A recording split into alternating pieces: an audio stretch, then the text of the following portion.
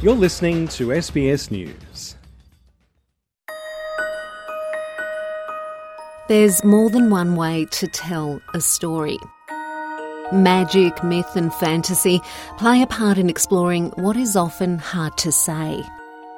With this structure that we have, it can sometimes name and something which is unspeakable, or something that's taboo, or something that is really deep within someone. And people will find a universal way of bringing something out of that fairy tale that relates to their journey. Produced in both written and oral form, fairy tales are stories that can feature talking animals, giants, fairies, monsters, dragons, and numerous other fantastical elements. They're mostly short stories, and they're found in almost all human cultures. The Australian Fairy Tale Society is a not-for-profit group that meets to discuss and write fairy tales. Tung Dak Luong says they offer an alternative way of looking at reality. They're about truth-telling, essentially. We can take some message from it. We can take sometimes a moral message out of it. We can interpret it in so many ways. And the purpose of my story, Refugee Wolf, is to open discussion about the acceptance of refugees who we know have in life problems around the world being accepted. Tung is a writer and lawyer. He's currently working on a memoir. He's also the author of Refugee Wolf, a fable published in 2014. It's a retelling of the European fairy tale, The Three Little Pigs. I thought, well, how could I use it as a device to tell a story of acceptance of refugees? And my intention of the story was never to undermine the trauma and feelings of refugees. In the original European story, the first little pig builds a house of straw, but a wolf comes and blows that house down and eats the pig. The same thing happens to the second little pig, who has built a house of sticks. But the third little pig succeeds in surviving after building a stronger house of bricks that the wolf is unable to destroy. Instead, the wolf dies in the process of trying to destroy that house. One interpretation of that tale is that dedication and hard work pay off, as it did for the surviving little pig. But in Tung's reimagining of the story, he paints the wolf as a refugee rather than a predator. Like the little pig, the wolf was simply looking for a place to call home. I queued up behind some of the other wolves. Hovering in mid-air was a big LCD screen with a message in white letters on a black background which read, "Beware of refugee wolves." His version of the story retells his family's refugee journey by boat to Australia after the Vietnam War. I eventually got to the checkpoint. Pigs were processing our applications at various counters. There was another smaller LCD screen with a message which said, "Beer drinkers to the left, non-beer drinkers to the right."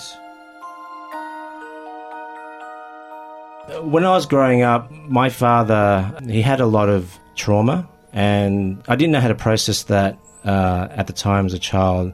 And as I'm writing my own memoir at the moment, I'm trying to understand him by asking questions.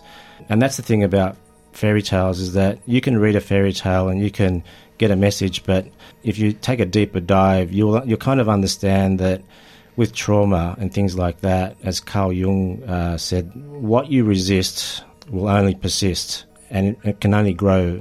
And so with my writing, I look back and I try to be sympathetic to my father. He had a lot of issues.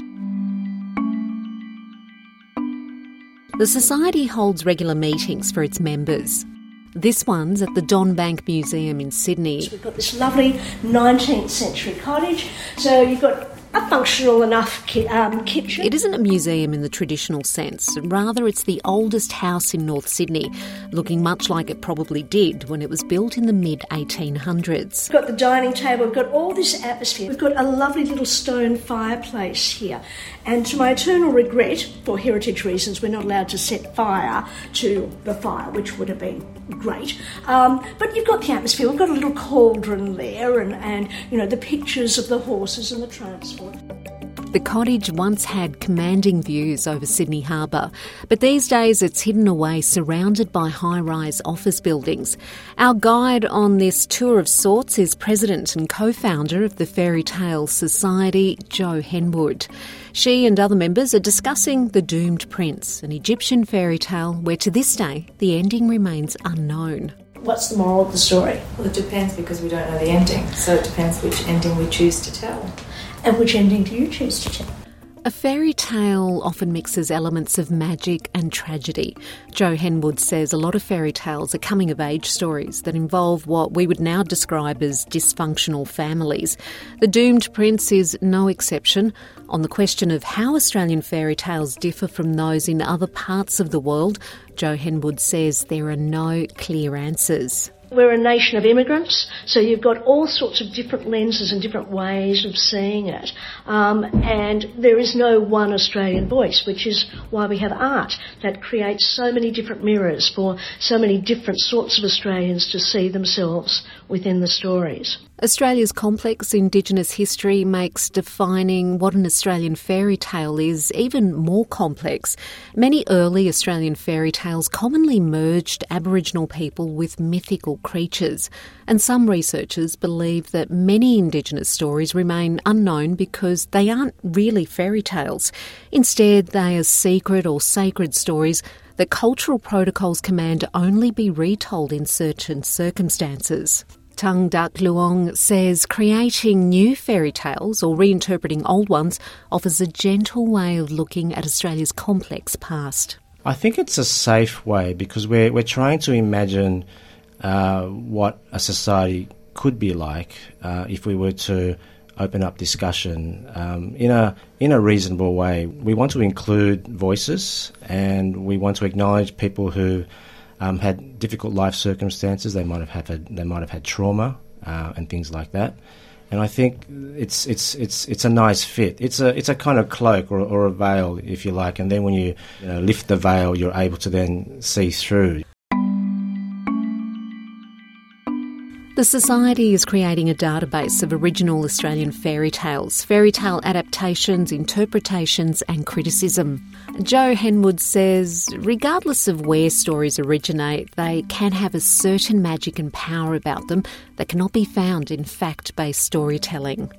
Australian fairy tales, looking at our perspective, our stories, there are enough clues within the stories created so far away in so long ago, but they've got that power, and because the psychological layers are there, they are universal as well as extremely local. And you can listen to more episodes in the Change Agents podcast series wherever you get your podcasts. Peggy Giacomellos, SBS News.